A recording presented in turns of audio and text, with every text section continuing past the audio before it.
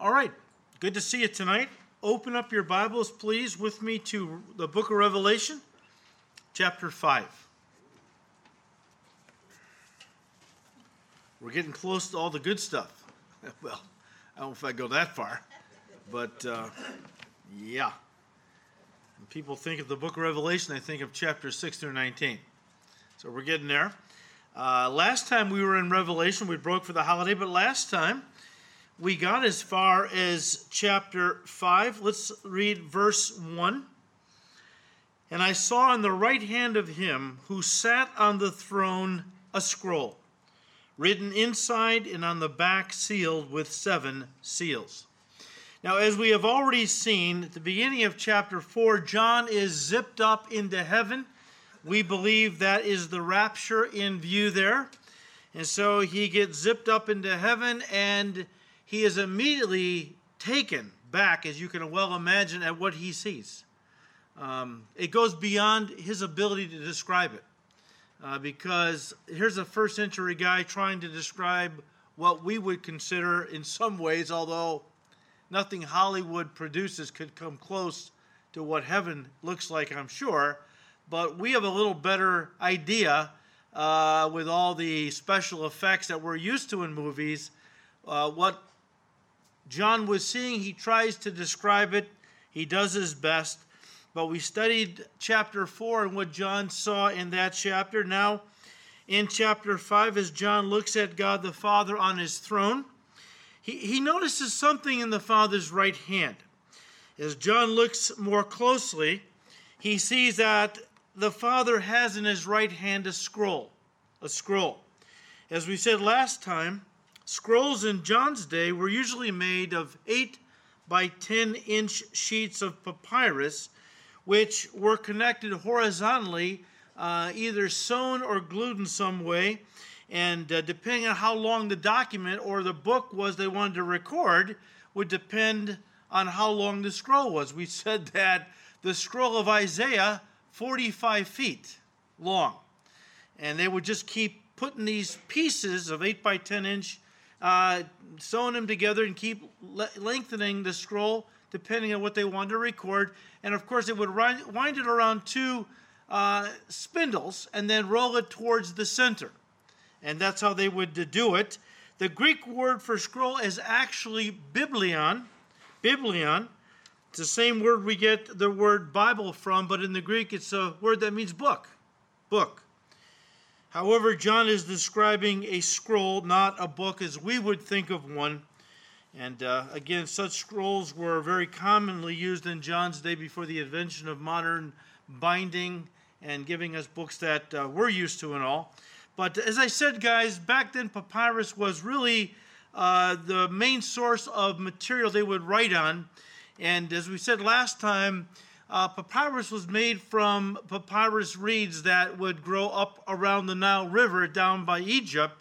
And they would cut these reeds down, and then they would split them in half and open them up, scrape out the pulp, and they would use the inside to write on, but they would have to flatten it.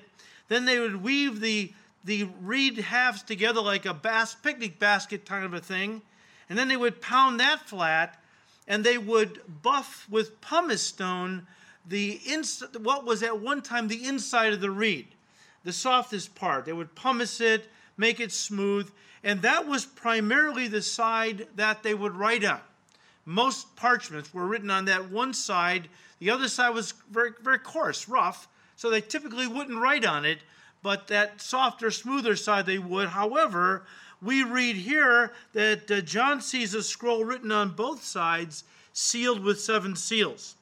Now, from what I understand, only really important documents were written on both sides, like wills or deeds.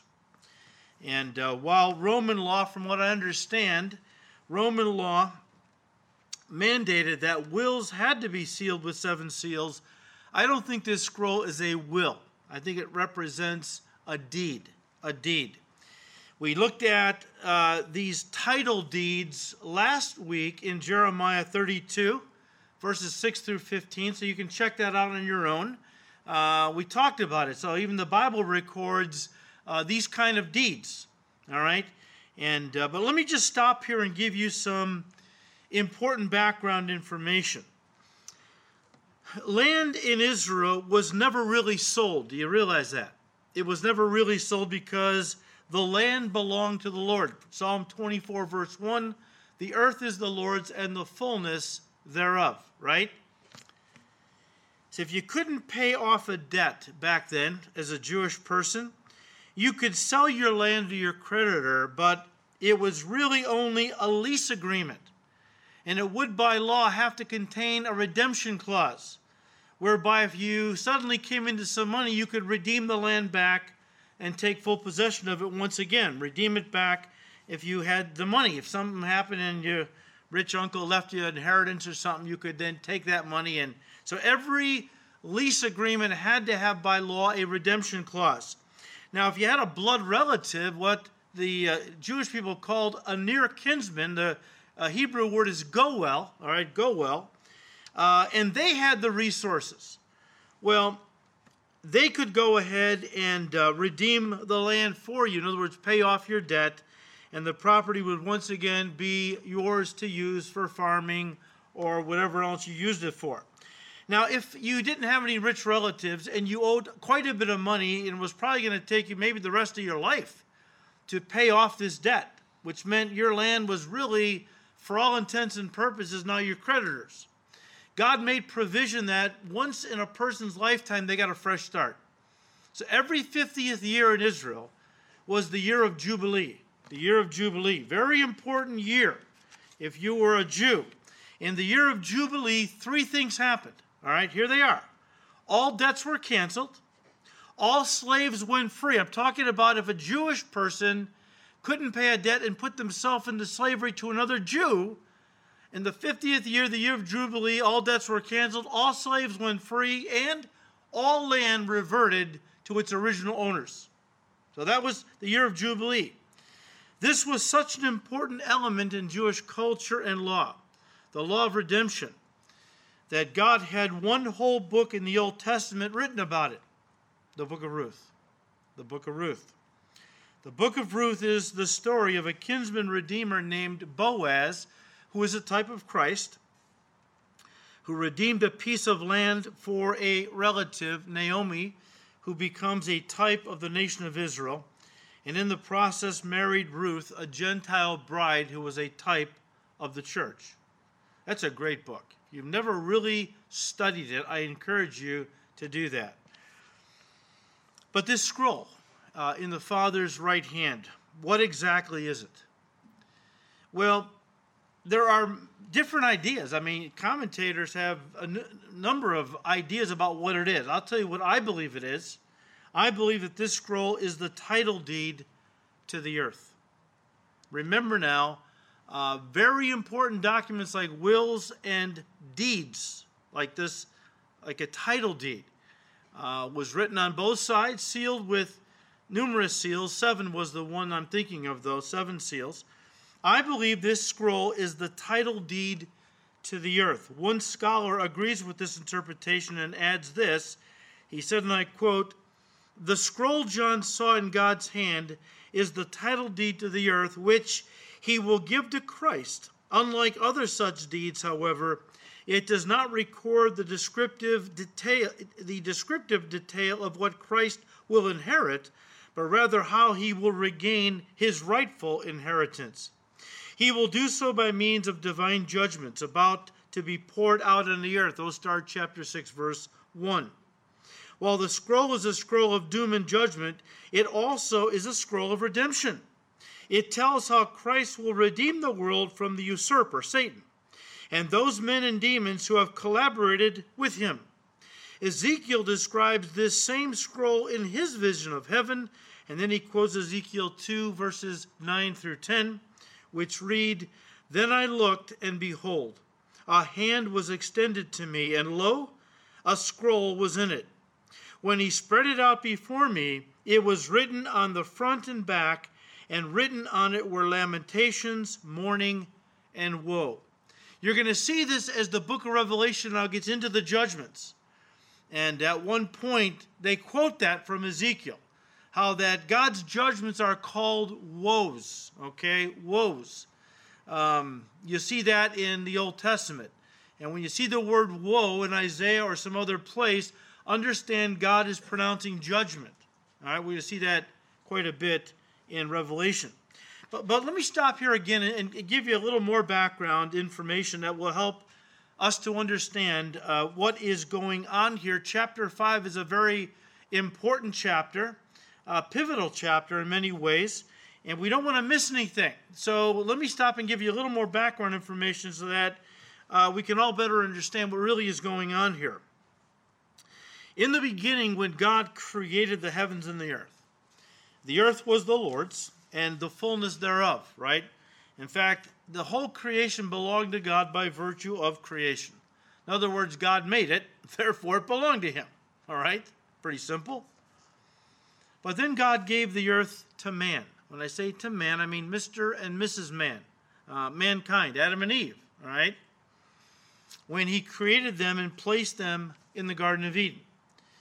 At that time, God told them they were to have dominion over the earth as its caretakers. Genesis 1, 27 and 8. In other words, they were to take care of the earth, treasure it as a beautiful gift from God. But then Satan took the form of a serpent. I'm not telling you anything you don't know. We're just reviewing what is going on here. I have to go back to Genesis, right? But then Satan took the form of a serpent and tempted Eve to eat of the tree of the knowledge of good and evil, the tree God had forbidden them to eat from, lest they die, he said. Eve was fooled by Satan's deception. We know that. She bought the devil's lie. He promised her godhood would come to her through enlightenment. In her case, her eyes would be opened if she ate from the tree of the knowledge. Today, many are pushing the idea that man can become God, and that all you need to do is be enlightened to your own divinity, and so on. And there's different ways today for people to achieve enlightenment: yoga, transcendental meditation, Ouija boards, crystals, and so on, meditation of some kind. But back in the Garden of Eden, Satan used the very thing God had forbidden, the tree of the knowledge of good and evil, to be the thing that he told Eve, look, if you eat from the fruit of that tree, don't listen to God. He wants to keep you from something he's discovered. And that is that through this knowledge, you'll be enlightened and ascend to Godhood. Well, she bought that. And she ate the fruit. Then she gave some to Adam, and he also ate. And immediately they died. God said, in the day you eat of the fruit of that tree, you will surely die. Well, they did die, but not physically. They died spiritually, right? Which meant their fellowship with God was cut off, because God communed with Adam and Eve, mankind, for spirit to spirit. And now that man's spirit had died, he was severed from God. Man, today, everybody born since is born a two-dimensional creature, body and soul. Soul is consciousness, but no longer a three-dimensional creature as God originally created man to be in his image. God is a triune being, Father, Son, Holy Spirit. God made us a triune being, spirit, soul, and body. Of course, when Adam and Eve sinned in the garden, their spirit died, their nature got flipped upside down. Now the body became uppermost, and the soul or the consciousness now existed to make the body happy, to satisfy body appetites and sex and drink and all this stuff that we see people indulging in today. But not only did they die spiritually instantly, their sin set in motion something called the second law of thermodynamics. I'm sure they didn't know that at the time. I barely understand it now, as I've done a little research and all. But the second law of thermodynamics means everything is wearing out, running down, going from order to disorder, integration to disintegration. We're all getting old. No sooner are born, we grow up, but we're really growing old. And eventually we grow old enough and we finally die, right? I mean, galaxies are coming to an end. Stars are burning out. This is all entropy that's taking place Second law of thermodynamics. So in the Hebrew is interesting because God actually did say, the day that you eat of the fruit of this tree, the Hebrew is literally dying, you will surely die. So, again, they didn't die physically immediately, but they did set in process the aging, the entropy, and eventually they did die physically, as all of their descendants do in this life. We're born, but we grow up only to grow old and die. But I really want you to remember that one of the biggest, if not the biggest thing, I think it was the biggest thing, was that when they ate the forbidden fruit, their fellowship with God was broken because their spirit died. Their spirit died. What they probably didn't understand at that time, they did come to understand it very well later. What they probably didn't understand at that moment was that in eating the forbidden fruit, not only was their fellowship with God severed, they transferred ownership of the earth and all it contained into the hands of Satan.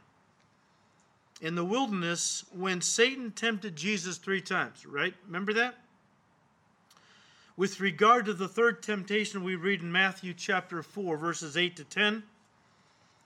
Again, the devil took him, Jesus, up on an exceedingly high mountain and showed him all the kingdoms of the world and their glory.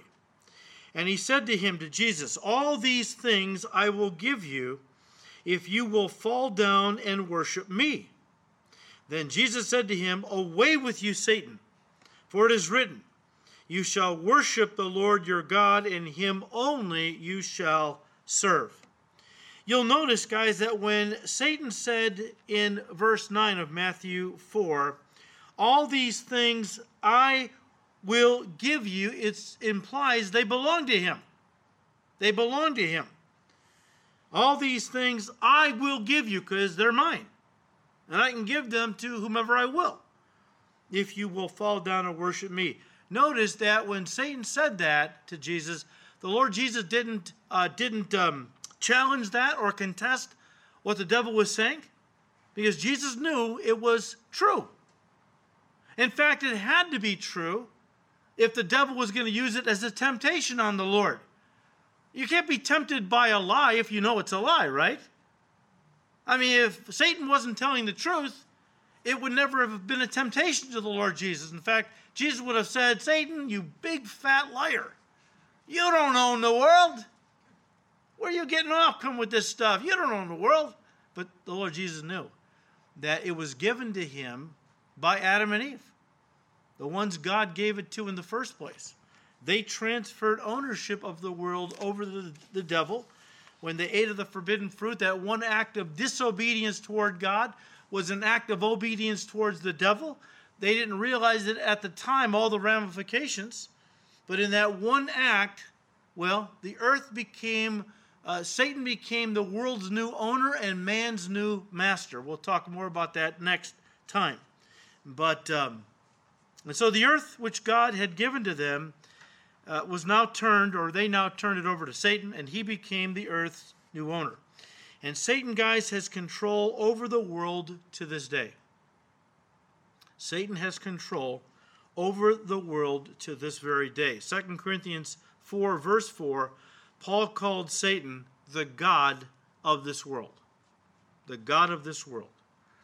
And it is Satan who has introduced into this world all of the evil, pain, heartache, sickness, injustice that we see going on every day on the evening news, and is getting worse.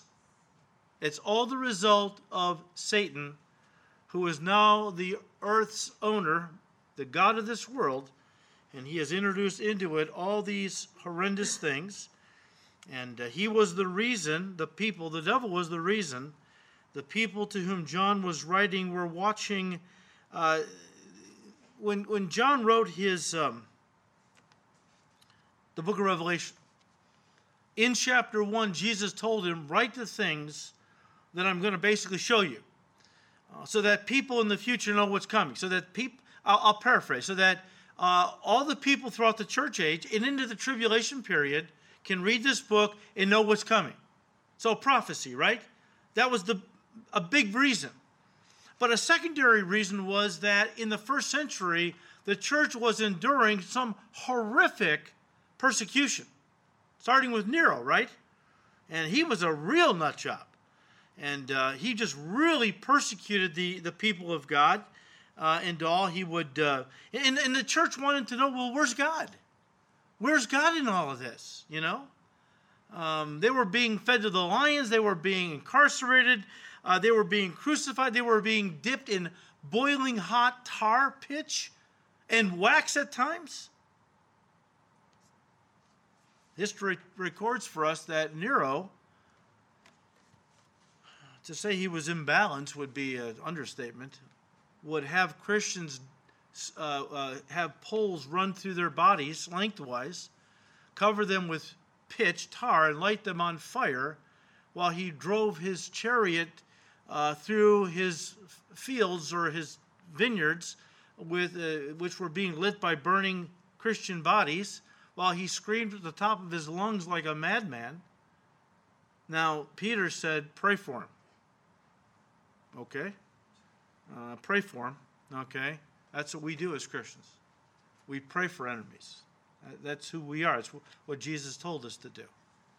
But they were wrestling with this. Where's God? You know, we're the people of God. Why is he allowing us to go through this? And the book of Revelation, guys, was written, yes, to know what was coming in the future. But it was a book that was also written in part to deal with the sufferings of the present. Again, questions that John's sheep and other congregations going through great persecution then in the first century and then down through the centuries, Christians have wrestled with this since the beginning of the church age. If God is all-powerful and all-good, why is there evil in the world? Why are there wars, cancer, floods, child trafficking, depression, rape, murder, and injustice? I mean, doesn't this prove that God isn't an all-good, all-powerful God, or even that he doesn't exist at all? That is something that, in the face of severe hardships, persecution, adversities, there are those Christians who wrestle with these questions. Apologist and author Norm Geisler wrote, and I quote, "The most powerful argument ever devised against the existence of God is this. If an all-powerful God exists who created the universe, and if he is all good who put morality into the heart of man to show us that he is a good and moral God, then why does evil exist in the world? If God is all good so that he would eliminate evil, and if he is all-powerful so that he could eliminate evil, and yet evil is not eliminated, therefore an all-good, all-powerful God cannot exist.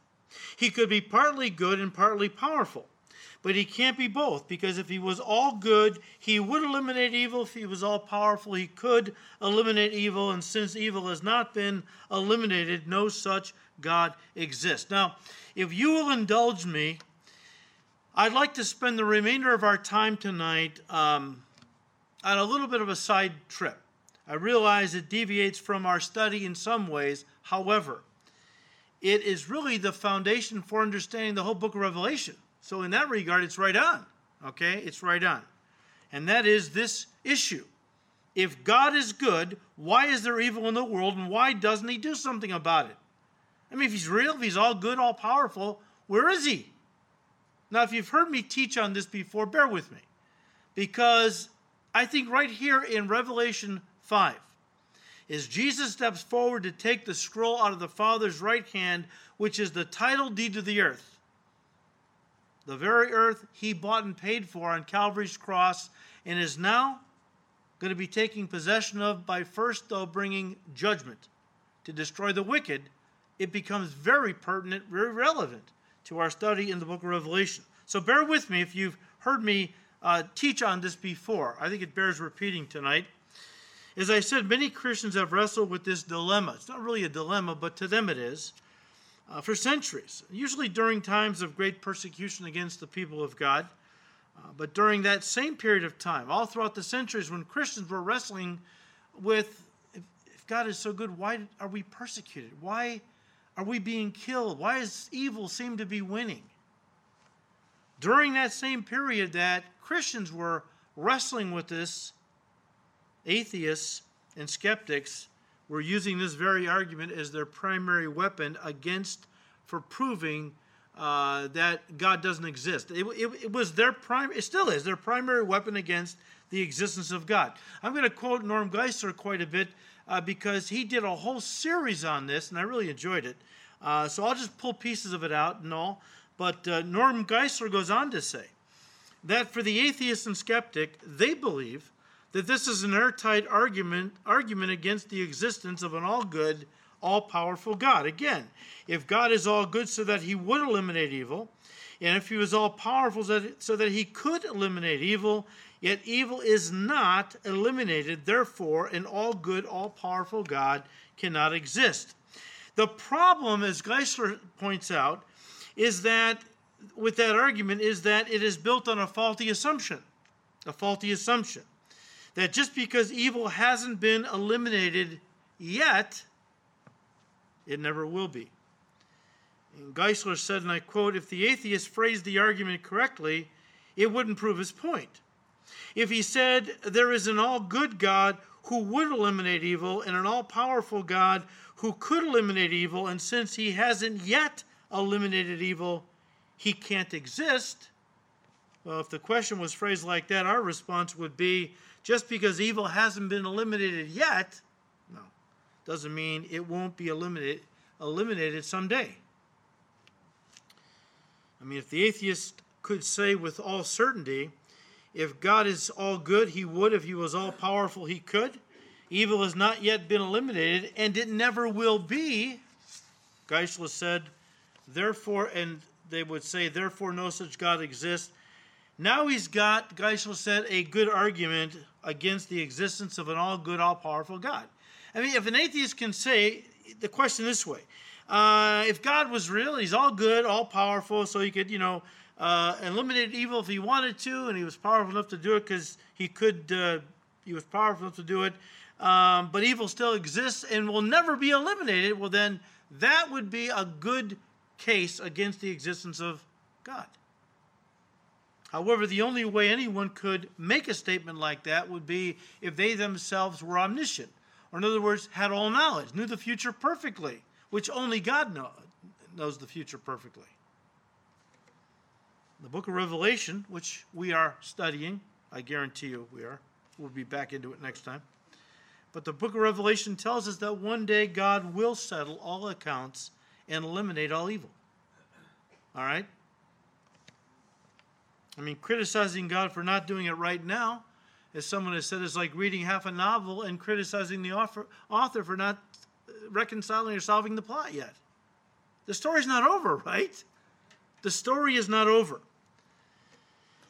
Now, the atheist would argue, if God is all good and all powerful, and he made everything, then where did evil come from? I mean, God must have created evil. Maybe you've heard this. Which means he can't be all good, or evil would not exist. Now, folks, that argument goes back at least as far as Augustine. At least as far as Augustine. Augustine, in 400 AD, said, and I'm quoting him, to say God created everything, evil is something, therefore God created evil, is to miss the real nature of evil. God is the author of everything. We accept that premise. But evil is not a thing. It is a lack in a thing. Hence, it does not follow that God is the author of evil, end quote. Well, Geisler elaborates a little bit for clarity.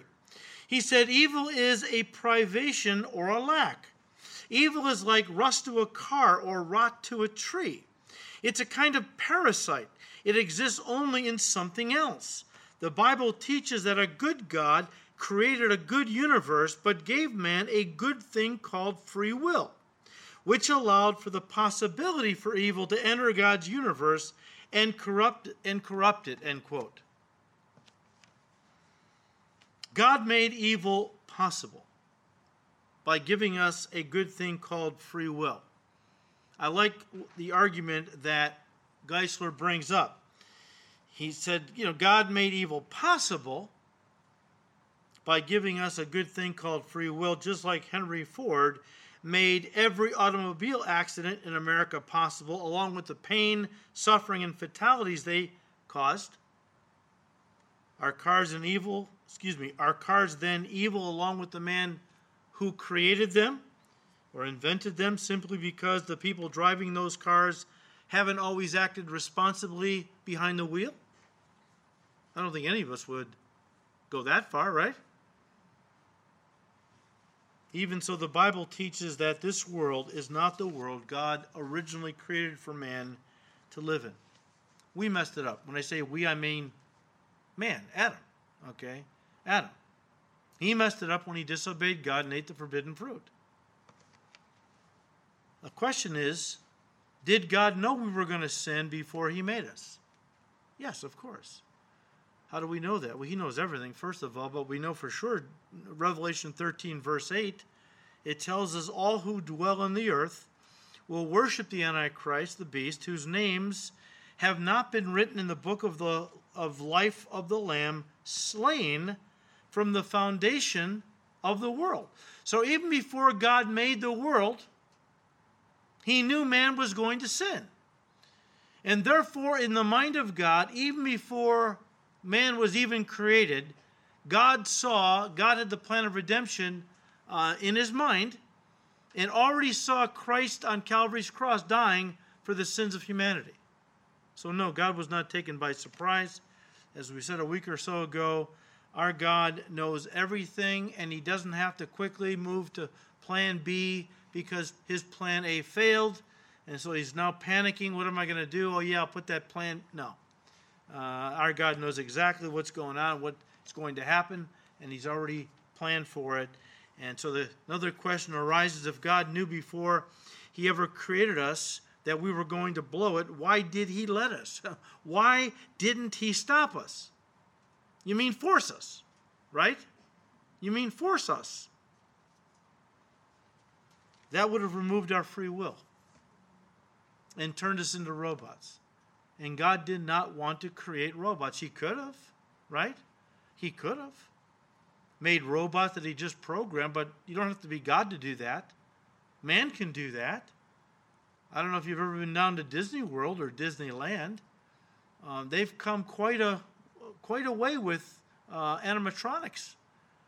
They've got robots down there that honestly look very lifelike and move in a lifelike way, and they have them speaking, and they have an exhibit where they have past presidents, and they rise one at a time to speak, and movements of their arms and things, and wow, it's pretty spectacular, right? Man can program robots, is my point. You don't have to be God to do that. But God didn't want robots. God wanted people who would love and obey him freely from their heart without being coerced.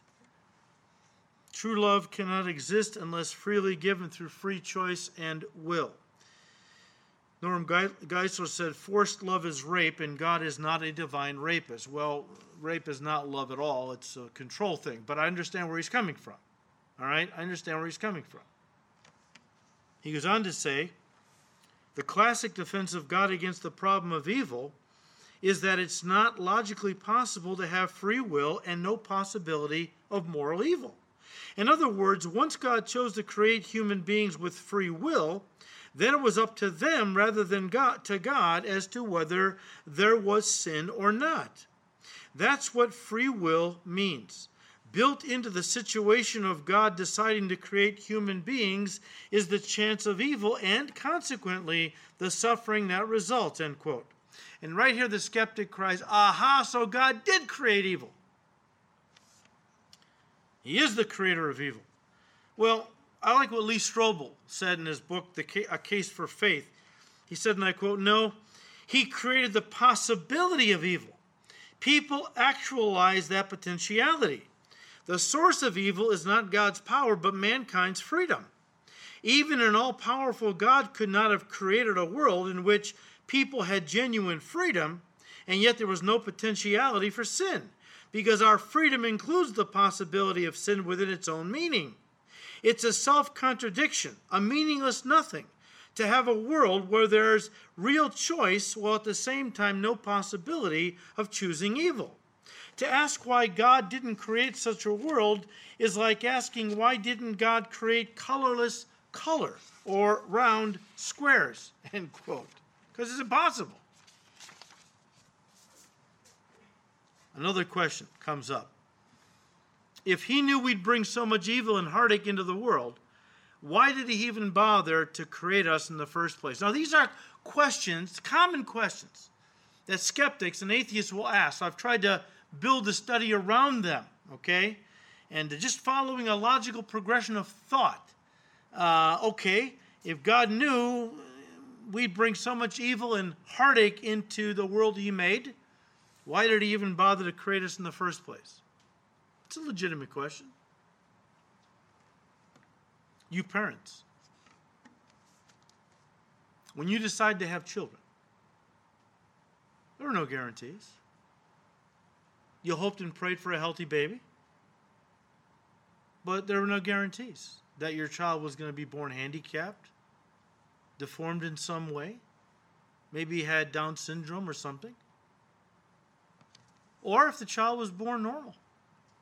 There was no guarantee that when they grew up, they were going to be a model citizen, that they maybe wouldn't go down a wrong path, even though you tried hard to teach them the right way. There's a lot of unknowns when you decide to have children. So why do we have them? Because we have this love inside of us as husbands and wives, and we want to share it. And the same is true with God. The Bible says that God doesn't just have a lot of love. 1 John 4:8, God is love. And God wanted to share that love with us, even though it would be messy, to say the least.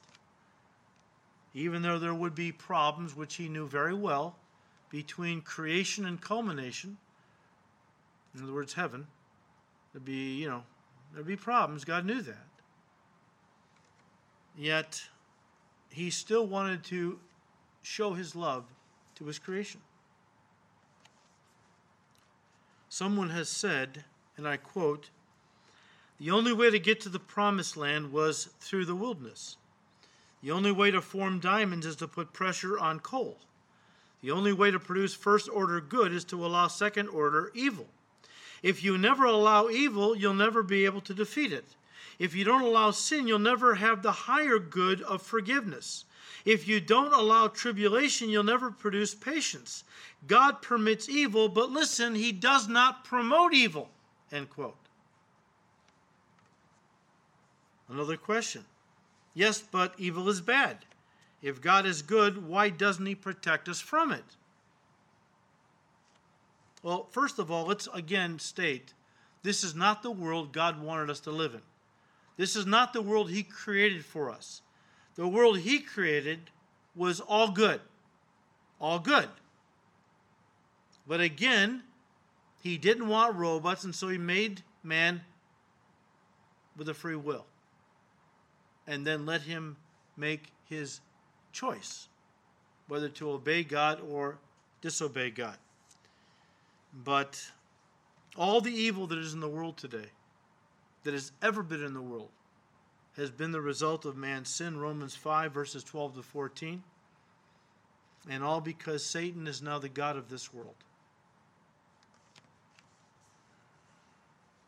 And now that man has exercised his free will in rebellion against God and has brought all these negative consequences upon the human race, listen, God is using the consequences of our sin and rebellion to break people and to bring them to Christ.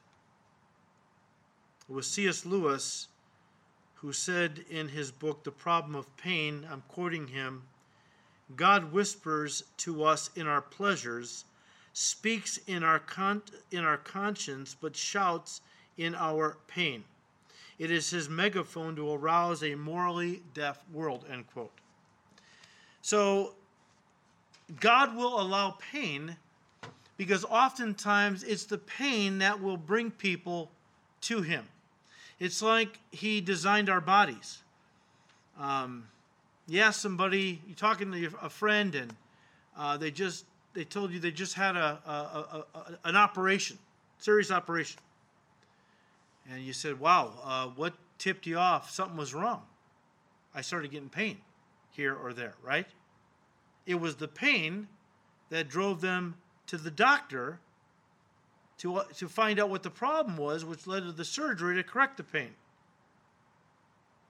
God has allowed this world, a world we have chosen for ourselves.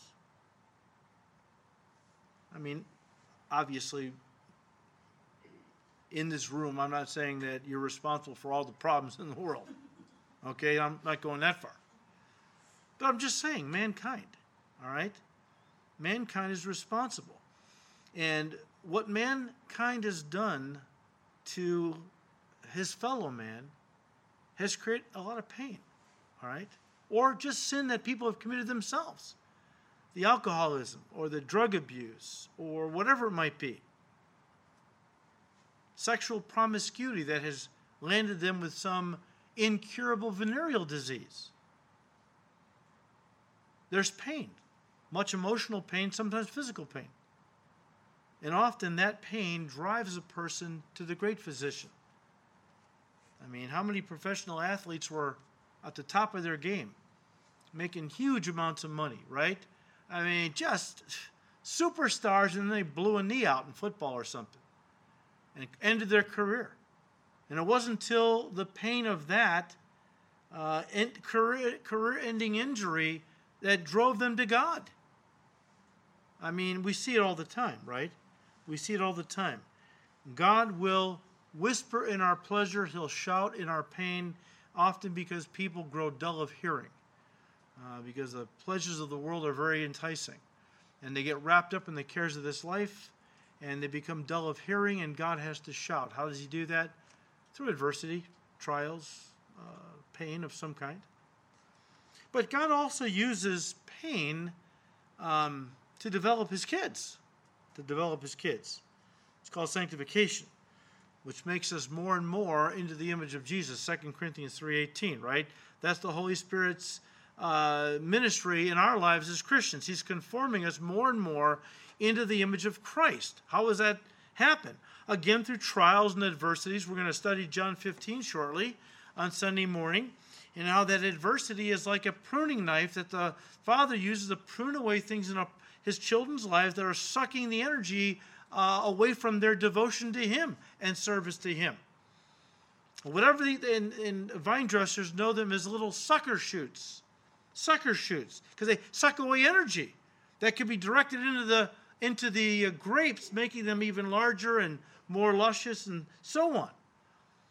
Jesus said it's the Father's desire that we as his children bear fruit, more fruit, and much fruit. But a lot of things in life sap away the energy that should go into our walk with God, into our ministry for God. So God is a way of pruning those things from our lives. But let's be honest, guys, there are some things that we couldn't learn, some ways in which we couldn't grow if it wasn't for adversity. How about Romans 5? Turn there quickly, Romans 5.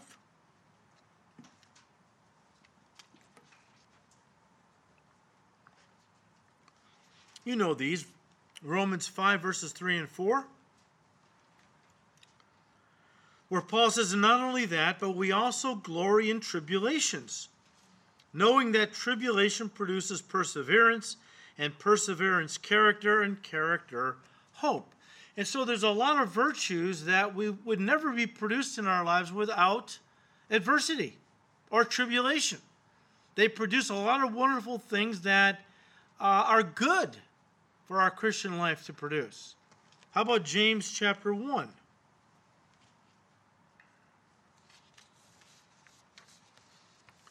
James chapter 1, verse 2. My brethren, count it all joy when you fall into various trials. You know, I'll tell you. You got to be a spirit-filled Christian when you read that and say amen. You know you're spirit-filled, okay? So a lot of carnal Christians would read that and would run screaming. Or if a preacher in one of these churches that they've gravitated to begin to preach on this, that trials are good, they flip out. In fact, they've gravitated to churches where the pastors teach all trials come from the devil. All good comes from God, and that is blessing and prosperity and good health, and your business prospers, and you live in the nicest house in town and drive the nicest cars. You see, that's what a lot of churches are teaching today. Paul said it.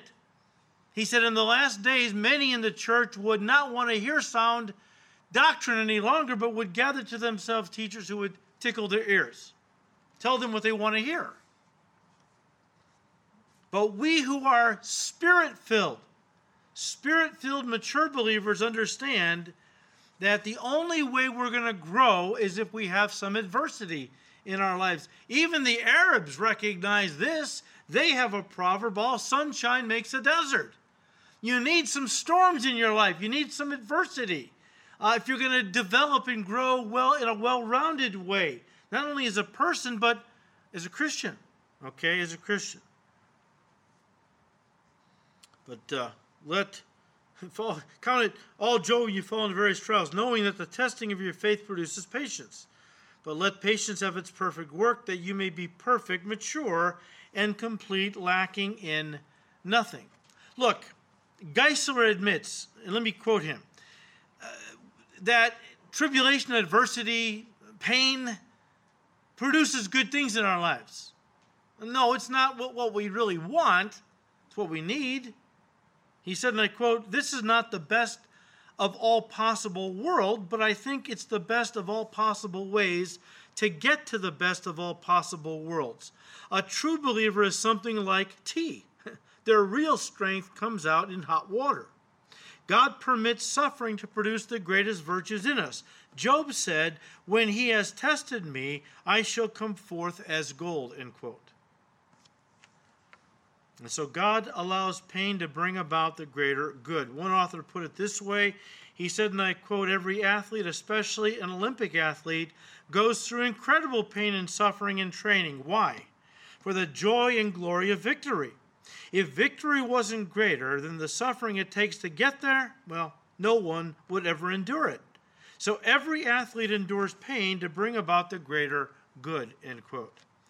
But secondly, guys, for the people who can't understand why, if man messed up this world, God doesn't just fix it, okay? Doesn't just fix it. Lord, just fix it. Why aren't you just fixing it? Some folks can't understand that. They just can't understand why, okay, we acknowledge we messed the world up. Wasn't what you designed. Man did it. We did. Why can't you just fix it, Lord? All right? Make it problem-free again. Those who feel that way, guys, are harboring under a faulty assumption. And that is that the absence of all suffering would be the greatest good for mankind. Think about that. There are people that think that the absence of all suffering, all trials, all tribulation, would really be the best result for mankind. Or to put it another way, they feel a God of love would never and could never use suffering or pain for our good and for his glory. The question is it possible that God could use suffering and tragedy to teach us important lessons that help us grow as believers while drawing us to God in a way nothing else would? Or in other words, can God use what Satan intended for evil, can God use it for good? That's a question we all have to wrestle with. And if you really come to terms with that issue, then you will never ask again, why is there evil in the world if God's a good God? There is evil in the world because God has given man a choice. Satan, some people say, why does Satan exist? Why does God let the devil exist? Because he's serving the purposes of God. What do you mean? God gave us a free will. A free will is meaningless without a choice. If there was only God, these communist countries, they talk about, fair elections. There's only one person on the ballot. God allows Satan to continue because he's serving the purposes of God. He's providing man with a choice. A choice. If there was no choice other than God, we wouldn't have a free will. We have to understand that. Is it possible that God could use suffering and tragedy, adversity to teach us important lessons that we could never learn any other way than through these things? And of course, you know the answer is yes, of course. God can use those things. God can use good for good what Satan intended for evil. Can he? Yes. In fact, he already has. He already has. We talked about this a couple weeks ago. God has already demonstrated how the very worst thing that has ever happened in the history of the world ended up resulting in the very best thing that has ever happened in the history of the world. What am I talking about? I'm talking about the crucifixion of Jesus Christ. Remember what Jesus said in the upper room? I'm sorry, at this time now they're walking through the streets of Jerusalem on their way to the Mount of Olives. He continues the discourse. He began in the upper room. And at one point in chapter 16 of John's Gospel, he said, in a very short time, you're going to be, I'm going to paraphrase, you're going to be devastated, talking to his disciples. You're going to have great sorrow. And again, I'll paraphrase. You're going to think the worst thing in the world has just happened. My crucifixion. Because I think he's going to lead them in a revolt against Rome and establish the kingdom, right? I mean, they believe he's Messiah. They believe he's their king. And as a king, he's going to lead us in battle against the Romans and overthrow the yoke of Rome and establish his kingdom where he's going to reign over the entire world from Jerusalem. But Jesus said in a very short time, you're going to be filled with great sorrow because in your mind, the worst thing that could have possibly happened has happened. But then in a short while, your sorrow will be turned to great joy, where you realize that the worst thing you thought could have happened actually turned out to be the best thing. By Jesus dying on the cross and 3 days rising from the dead, he made it possible for all of us to have eternal life in heaven forever. Don't forget the God who said, the soul that sins shall surely die, is also the same God who said, for God so loved the world that he gave his only begotten Son, that whoever believes in him would not perish in hell, but have everlasting life. Guys, when it comes to suffering on account of sin, God took his own medicine. God took his own medicine by becoming one of us and suffering more than any of us would ever suffer if we had lived 1,000 lifetimes. One author said, how could you not love this being who went the extra mile, who practiced more than he preached, who entered into our world, who suffered our pains, who offers himself to us in the midst of our sorrows? What more could he do? And then John Stott said, and I quote, I could never myself believe in God if it were not for the cross. In the real world of pain, how could one worship a God who was immune to it? I have entered many Buddhist temples in different Asian countries and stood respectfully before the statue of Buddha, his legs crossed, arms folded, eyes closed, the ghost of a smile playing around his mouth, a remote look on his face, detached from the agonies of the world around him. But each time after a while I have had to turn away. And in imagination I have turned instead to that lonely, twisted, tortured figure on the cross, nails through his hands and feet, back lacerated, limbs wrenched, brow bleeding from thorn pricks, mouth dry and intolerably thirsty, plunged in God-forsaken darkness. That is the God for me. He laid aside his immunity to pain. He entered our world of flesh and blood, tears and death. He suffered for us. Our sufferings become more manageable in light of his. There is still a question mark against human suffering, but over it we boldly stamp another mark, the cross, which symbolizes divine suffering. The cross of Christ is God's only self-justification in such a world as ours, end quote. Well, still another question. Some people at this point would ask, I'm still having a problem understanding why a good God permits so much evil in this world and why some Christians die young and evil people live long. Well, the psalmist wrestled with that in Psalm 73. You can read that on your own, okay? You can read that on your own. But J.B. Phillips, who gave us a great paraphrase of the New Testament, he said, and I quote, if God were small enough to figure out, he wouldn't be big enough to worship. And that's just the bottom line, okay? Turn to Deuteronomy 29 as we bring this to a close.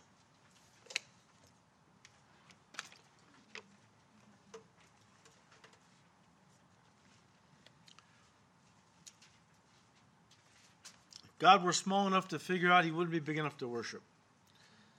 I love Deuteronomy 29, verse 29. It says, the secret things belong to the Lord our God, but those things which are revealed belong to us and to our children forever. Translation, there's a lot about God we don't know, can't understand, and won't, at very least, until we get to heaven and see him face to face. And I still think it's going to take us eternity to learn more and more about God, because I just don't think he's going to just zap us with all knowledge once we stand in his presence when we're raptured. That's me. Maybe he will. I kind of think part of the joy of heaven is we're going to be learning about God for all eternity. I think the word in your lap, we have no idea how complex the Bible is. Do you realize Hebrew and Greek are languages that have, the letters have numerical equivalent, which means in your lap you have a mathematical equation. And scientists have begun to unravel some of it, and it's absolutely astonishing. One Russian scientist put together 50,000 pieces of paper. He did, he took the numbers in the Bible and he just worked all these equations out and said, here's 50,000 papers. He presented it to some scientific body. This is my proof in my mind why the Bible is definitely the Word of God. After reading his work, they said, we have to agree with you. And today we have computers, right? I mean, I think it's going to take us eternity to understand everything God put in his word. So that'd be, and the beautiful thing about it is I won't be doing the Bible studies anymore. Amen. Jesus will be, remember the afternoon he rose from the dead? On the way to Emmaus, the two disciples walked with him. He gave them an Old Testament Bible study. Oh, I wish I could have been there for that. To hear Jesus teach the word. Remember, the chief priests, scribes sent the temple police to arrest Jesus, who was teaching in one of the temple areas, right? And they came back and they were empty-handed. And the chief priest said, where is he? You're supposed to go arrest him. They were like dazed. No man ever taught like this man. Wow. I can't wait to hear Jesus teach the word, right? But until then, as somebody said, our brains are like thimbles. And the knowledge of God is like all the oceans, and this illustration falls apart, can't even begin to capture all of it, but think of your brain being the size of a thimble, and the knowledge of God like all the waters of all the oceans on the face of the earth. Try to fit all of that into that thimble, right? There's bound to be a lot of spillage. So God says, I'm doing my best with you. All right? You're not going to...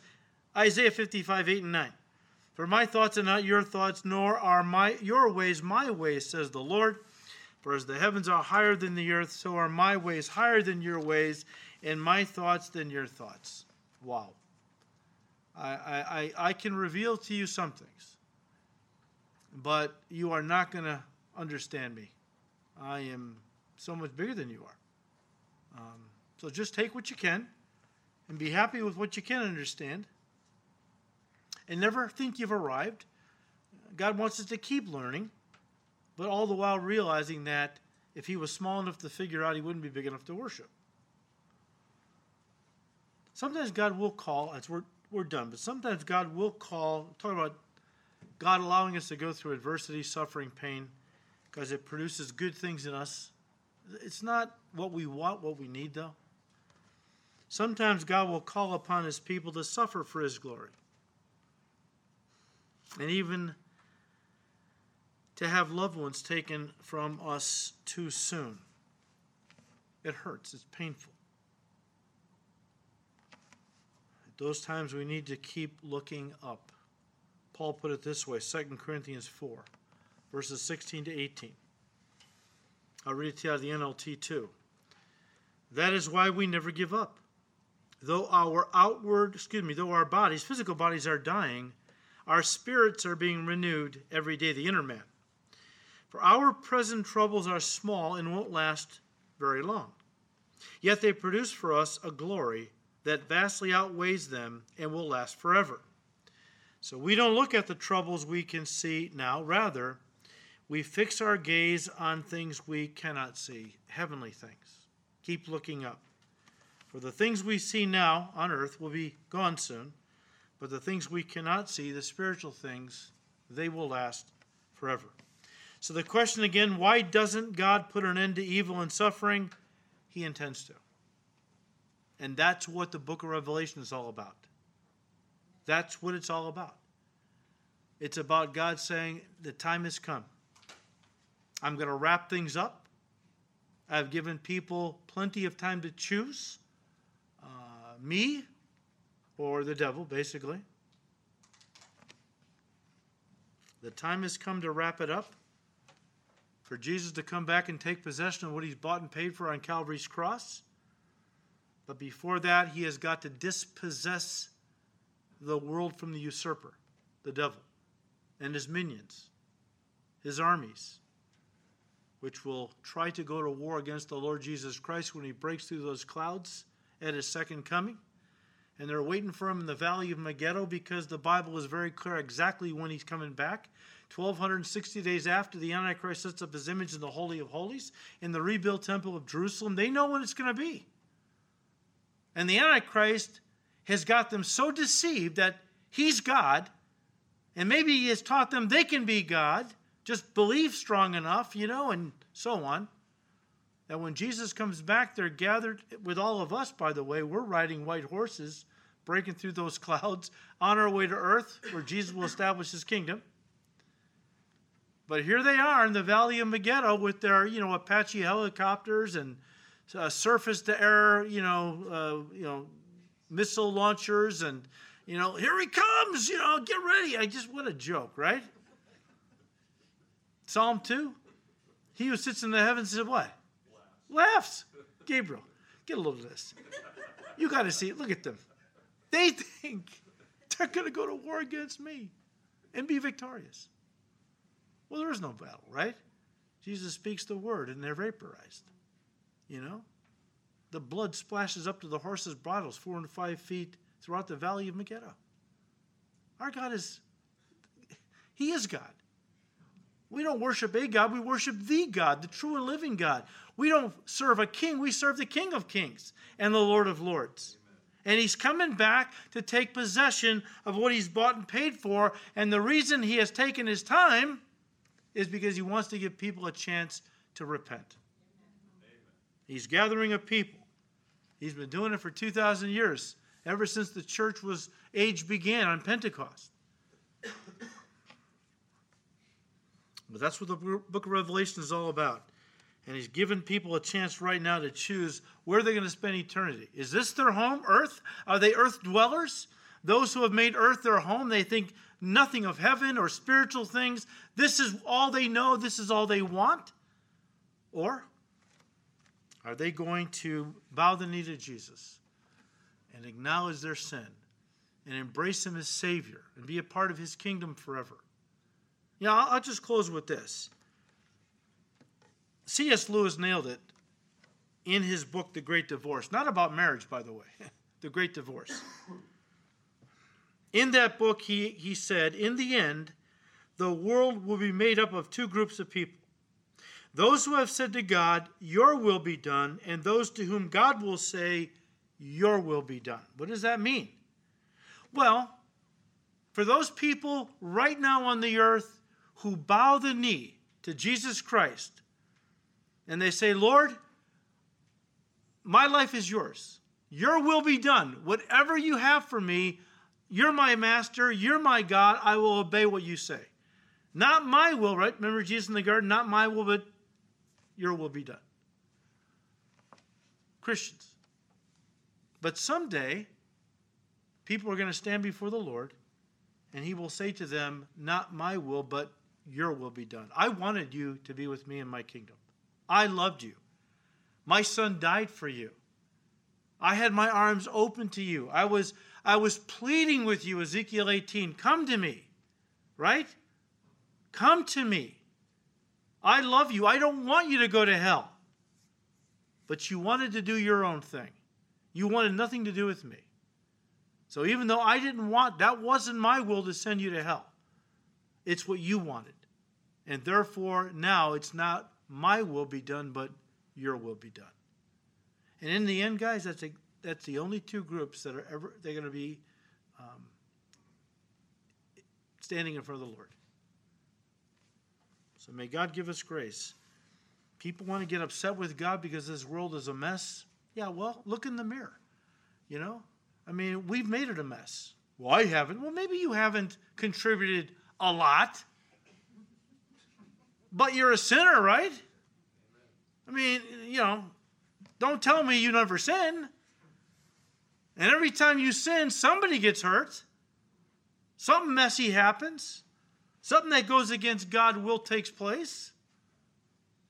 So, we're all guilty. And right now we need to bow the knee and say, Lord, I am a guilty sinner. But you died for sinners. You died for me. Thank you. And I receive you, Lord Jesus, to be my Savior. Come into my life, take control. Be my King. I surrender my life to you. Not my will anymore, but your will be done. That's what we have to do, all of us. And I know many of you have already done that. Praise God. We have to keep praying for people we love that haven't done that are fighting God for whatever reason. Who knows? You know? Looking at this world and blaming God. That is the most ridiculous thing. To look at this world, a product of our own sin, and use it to blame God as if it's his fault. May God give us grace. Next time, God willing, we will get back into Revelation. There's some very interesting things coming in chapter 5. One of them is one of the most controversial passages you'll find in the book. We'll look at that next time. Father, we thank you, Lord, for your great love with which you loved us. That love that sent your Son down to die for us, Lord Jesus. You were a willing sacrifice. Nobody took your life from you by force. You gave it freely for the sheep. And we thank you, Lord. And we ask that you give us grace now to live for you. That, Lord, you would give us a burden for the lost like we've never known, Lord. A genuine love for them. Even those who hate us, they're not our enemies, Lord. They've been taken captive by the devil to do his will. In this very hypercharged, very hot, emotional, political climate we're in, give us grace as Christians to just keep remembering folks on the other side, they're not our enemies. Lord, you love them. Jesus, you died for them. Open their eyes. Give us grace to love them into the kingdom, because that's what you want for us, Lord, to love our enemies and to pray for them and to be a witness to them. Lord, we thank you. We ask you to keep blessing these studies in your word. We ask all this in Jesus' name. Amen.